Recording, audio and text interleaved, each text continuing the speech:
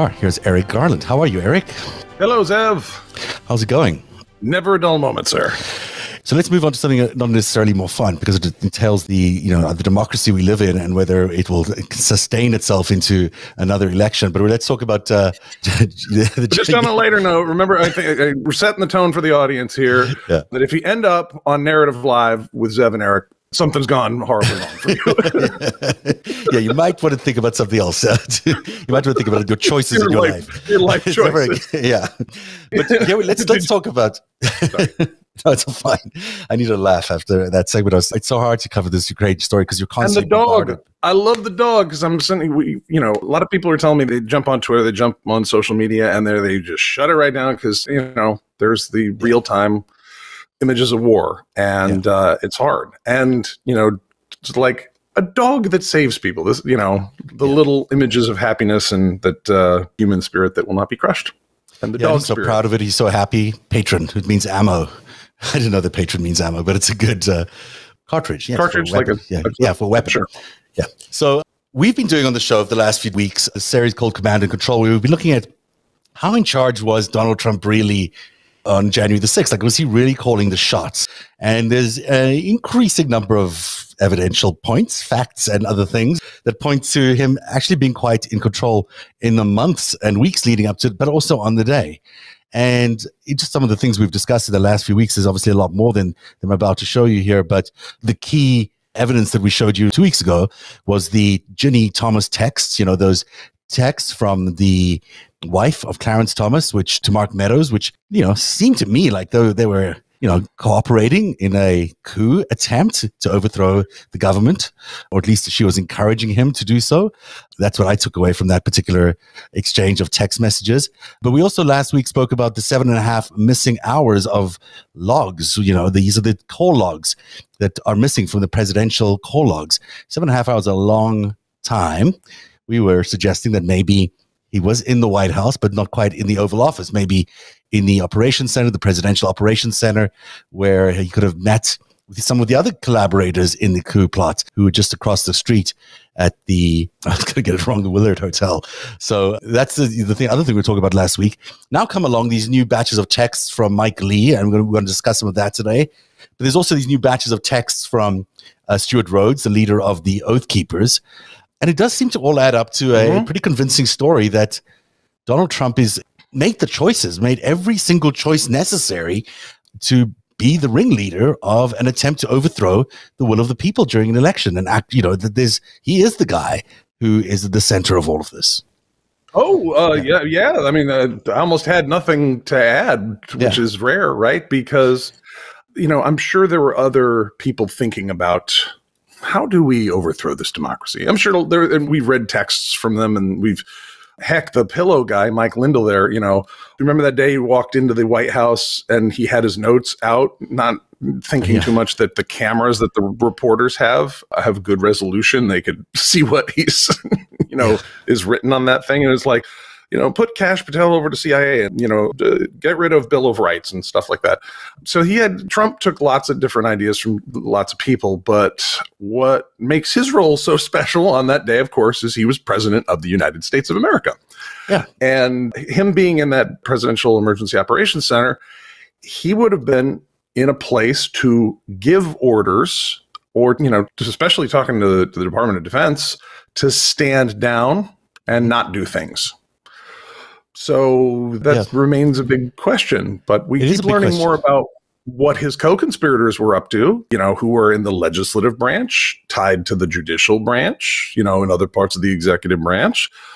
So we're all on a learning curve. We're all learning, people. We're all learning. And there's a lot of information coming out all the time.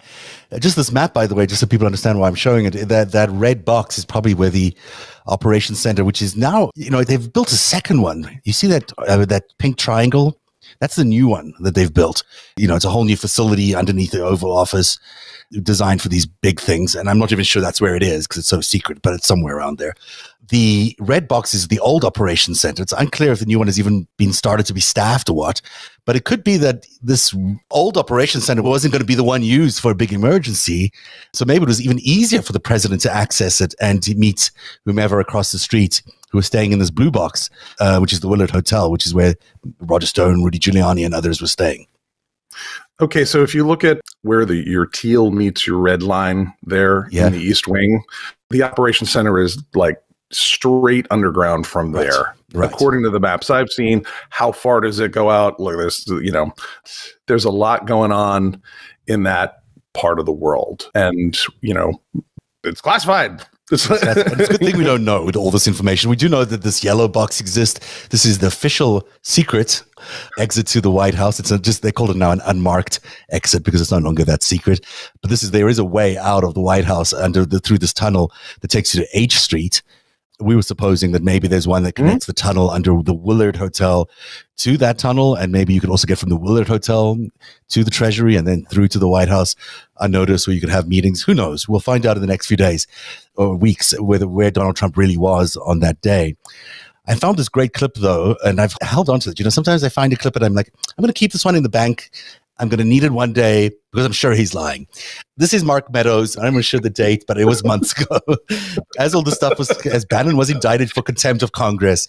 Here's Mark Meadows explaining. Sorry, I just love the process. They're like, hold on, we're all in front of our computers. Hold on, let me, select, click, copy, paste, new file. I think he's lying. Let's just save this for next time.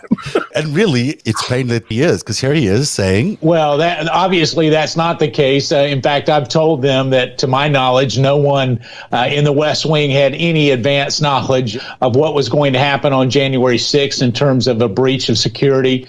Additionally, a number of things that took place actually would not go towards supporting that narrative. Well, that ain't true. We know that that's just not true. We know that people in the White House knew exactly what was going on that day and knew well in advance. Also, we're kind of, and it's great you got the map up because we're doing some DC geography here, there. Sometimes these guys telling themselves a little bit. I wonder if he was trying to be clever by half. They're like, no one in the West Wing knew what was going on that day because they were on the other side of the, It could be he was trying that. But, truthfully, it is Mark Meadows knew exactly what was going on. And these text messages between him and Mike Lee are just they're just very revealing. So in some ways, they tell a good story from Mark Meadows because it does seem like Mike Lee and Mark Meadows were working on a different path. There were two ways to overthrow an election. And I guess they thought there were two ways. There was one way which was these false slate of electors that could be submitted by the different states. Now, there would have to normally be really a second slate of electors, not like some imagined second slate, but nevertheless, the GOP and the Senator, Mr. Lee over there, decided that they could get these people, these ordinary people, to decide that the slate of electors that were sent there based on the will of the people were not actually the will of the people, and they were going to replace them with this new slate of electors. And there is some constitutional ground. It's shaky, but it is constitutional ground where you could question an election based on, a second slate of electors are showing up. It's not a common thing. It's obviously never happened in American history, but it is worrying people because it might happen in the future. And this is why there's so much consternation about this attempt by the Republicans to make sure that any election that they don't win in the future will be contested on a state level, because this is their plan. Their plan is to reject any election they don't win going forward. And that's why this is quite serious. So Mike Lee was the one sort of promoting that theory.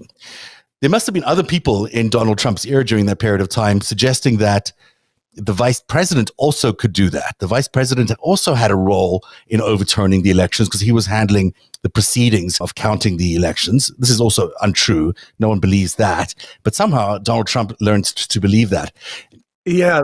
Well, there is, I believe, some language, and is it the 12th Amendment? It's in the Constitution somewhere that says, and the vice president, I think this is the language, the vice president shall then sanctify and put in the votes. And, the legal argument, that doesn't leave any room. And I believe Pat Cipollone and Mike Pence's general counsel and all the other attorneys, not all the other attorneys, I think Eastman was an attorney who was like, no, we could do it this way. And the rest of them are like, are you insane? No one will. No. Yep. But they're like, well, but what if we tried? You know. Well, this is the thing. I mean, there were so many people, even before the elections, making such an attempt to try and overturn the elections because they knew he was going to lose, that these text messages are just quite revealing. Now, the first few are not really worthy of us going through in too much detail, but they are essentially Meadows and Mike Lee, discussing that they are planning to overthrow the election going forward. And then there's various ways of doing that. And at one point here, Mike Lee sends a note with a bunch of other people to Mark Meadows, which says, "We, the undersigned, offer our unequivocal support for you to exhaust every legal and constitutional remedy at your disposal to restore Americans' faith in our elections. This fight is about much more than just this election. This fight is about the fundamental fairness and integrity of our election system. The nation is depending upon your continued resolve. Stay strong and keep fighting, Mr. President. Sincerely." And then it goes through a bunch of people here, which includes Lee and Congressman Mike Johnson and a bunch of other people. So this is them saying, "Hey, we back you here. Go for it, buddy. We'll support you." Then comes this next page of back and forth where we've got Mike Lee to Mark Meadows saying, "We're sending this as a private communication from us to him through you, but we are not issuing a press release. Use it however you deem appropriate. And if it's helpful to you for you to leak it, feel free to do so." Mark Meadows responds with a question mark. Mike Lee responds, "Sidney Powell is saying that she needs to get in to see the president, but she's being kept away from him. Apparently, she has a strategy to keep things alive and put several states back in play. Can you help her get in?" It was at the president's request that Sidney has been working on a strategy and has been trying to get in to see him, but she's been kept out. And then from Mike Lee to Mark Meadows, he gives her Powell's email address and phone number. So this is interesting that it was, Mike Lee who is the champion of Sidney Powell's efforts, which is surprising to me. I didn't expect him to be the guy pushing her into the White House, even though her strategies turned out to be like way off base. Well, and before that, she was Mike Flynn's attorney trying to get him off of, before Trump just went ahead and pardoned him. So Mike Lee's pretty tied to Mike Flynn. You'd think so. You'd think that there's some sort of connection there, because it does seem like that whole crowd, they did get to see her. They did get to see the president, at least, on December 18th, if I recall correctly. Flynn and Powell, and who else was there? I may have even been some congressional leaders from state senates, or state congressional leaders, I should say, present there as well. I'm not sure who else was there. I know Meadows was there, but I don't know if Mike Lee was present at that meeting. But it does seem they got in, on December 18th. That's where they got the approval for the plan for January the 6th. That's how we know that happened. So, it's interesting that they were coordinating this with Sidney as early as November. I mean, just think about how early it was. 4 days after the election, and they were just getting around to calling some states because things were slow.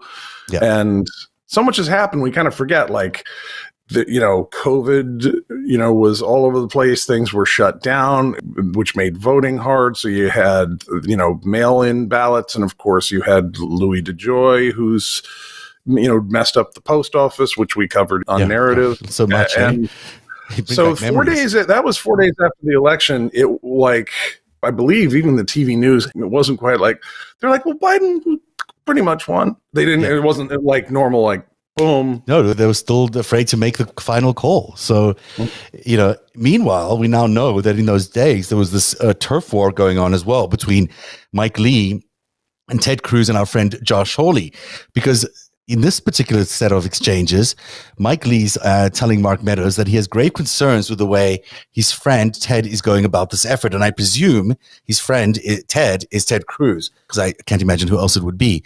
He says this will not inure to the benefit of the president. Everything changes, of course, if the swing states submit competing slates of electors pursuant to the state law. But if not, this could help people like Ted and Josh Hawley, we think, to the detriment of DJT. So, in other words, it could have been, he's alleging here that these guys, Ted Cruz and Hawley, his two fellow senators, were, doing things that might not be good for the then sitting president, Donald Trump, maybe working against his interests by setting him up to fail on January the 6th. Well, that's interesting too, because who knew? I bet you that the former president, Donald Trump, would not take kindly to knowing that Josh Hawley and Ted Cruz were stabbing him in the back with their plan, which is what Mike Lee seems to be insinuating here. Yeah, and it's weird because Senator Hawley and Senator Cruz both seemed very, very excited about the whole overthrow the democracy thing on that day. Yeah, so interesting that they may have been pushing an agenda that would have gotten Mr. Trump in trouble. This goes on to say, I don't think the president is grasping the distinction between what we can do and what he would like us to do, nor do I think he's grasping the distinction between what certain members are saying that sound like they could help him, but would really hurt him. He's got a very real opportunity to win in 2024. That opportunity could be harmed in multiple ways by this effort. From Mike Lee to Mike Meadows, then again, all of this could change if the states in question certified Trump electors pursuant to the state law. But in the absence of that, this effort is destined not only to fail, but to hurt DJT in the process. Well, that doesn't sound like a very united Republican Party to me. That sounds like a very fractured, but, a Republican Party. All political regimes and parties are coalitions that have of people of different interests, and they're human beings who have the things that they want over other people, self-interest, I guess. So that's not surprising. What makes this dynamic so interesting is that they all want to overthrow the democracy in their own unique way. So we get to learn about the flora and fauna of each kind of traitor. Yeah. They're able to overthrow the government so they can win is basically what they want for themselves. They'll overthrow democracy if it turns out that they get to win. That's the lesson from these text messages. So it goes on, and this is a striking. They talk about, between you and me, I fear that for some of this could be a feature, not a bug. He's talking about this hurting the president.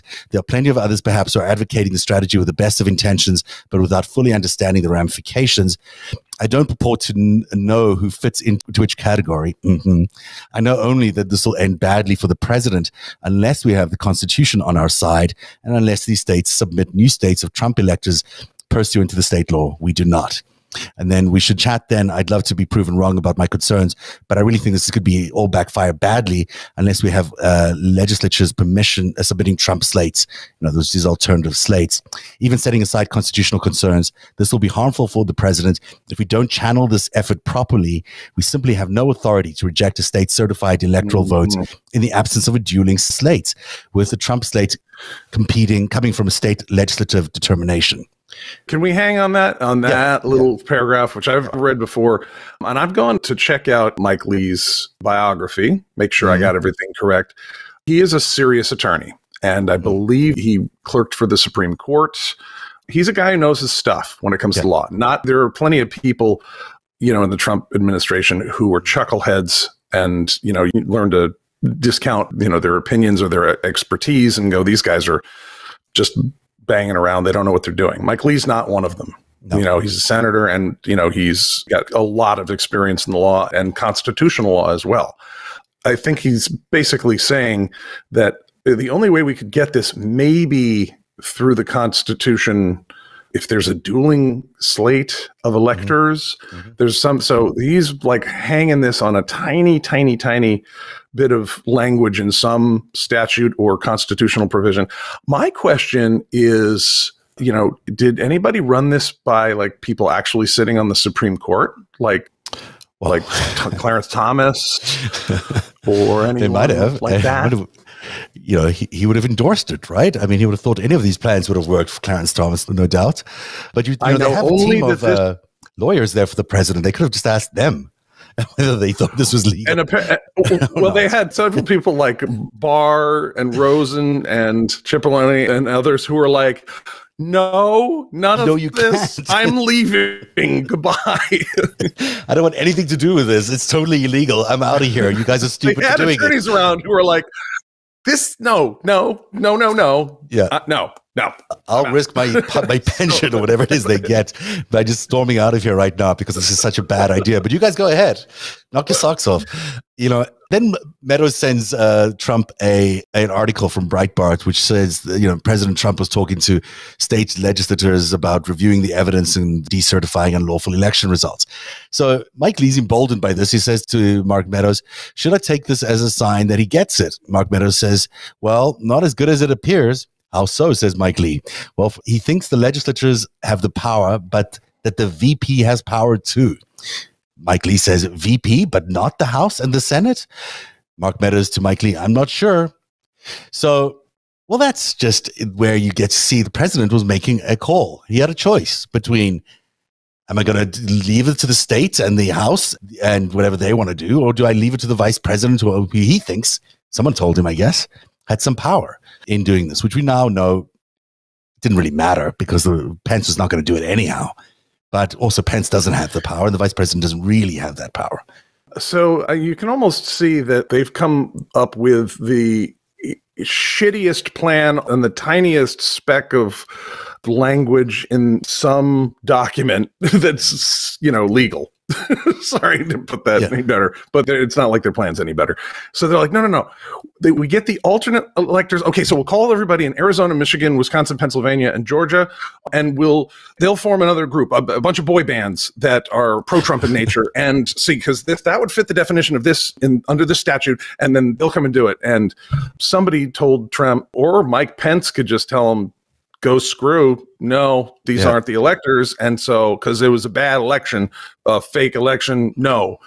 And then Trump could tweet that, and Mike will do it. And they're like, that's I'm going to force Mike to do it. Mike's such a, you can see how that ceremonial role. No, we have to do the boy band idea. It's because the ceremonial role. These are all terrible ideas. These are all bad ideas, and they were correct. This is going to add badly for the president.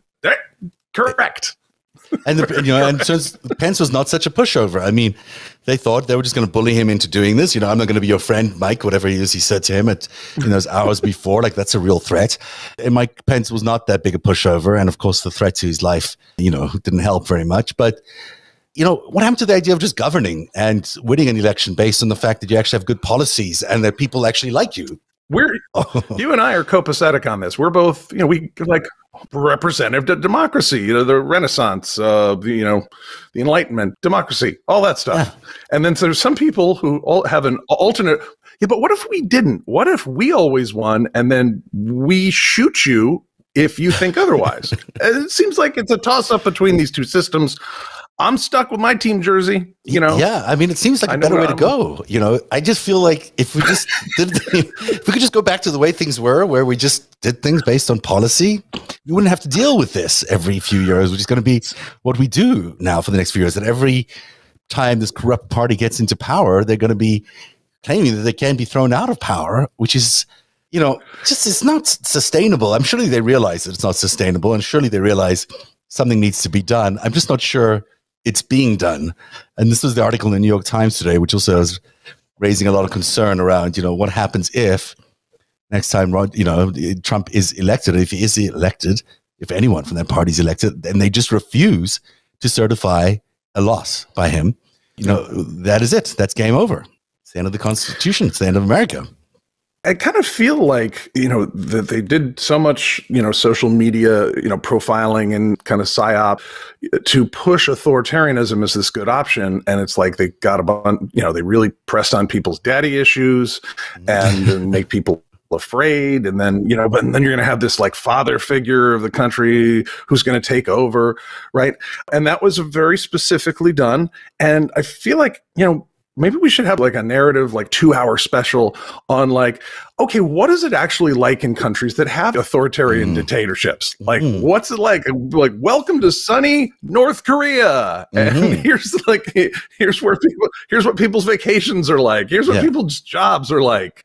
Take a look at Cuba. Those countries that not fun places to be. The ones with the liberal democracies we learned in the 20th century. The ones with the democracies, some better jobs, better food, go on nicer vacations, and like the autocracies, you end up dying in a coal mine. And, no one will ever tell that story to the world. You'll just disappear because they have no freedom of the press and they don't like to discuss those things.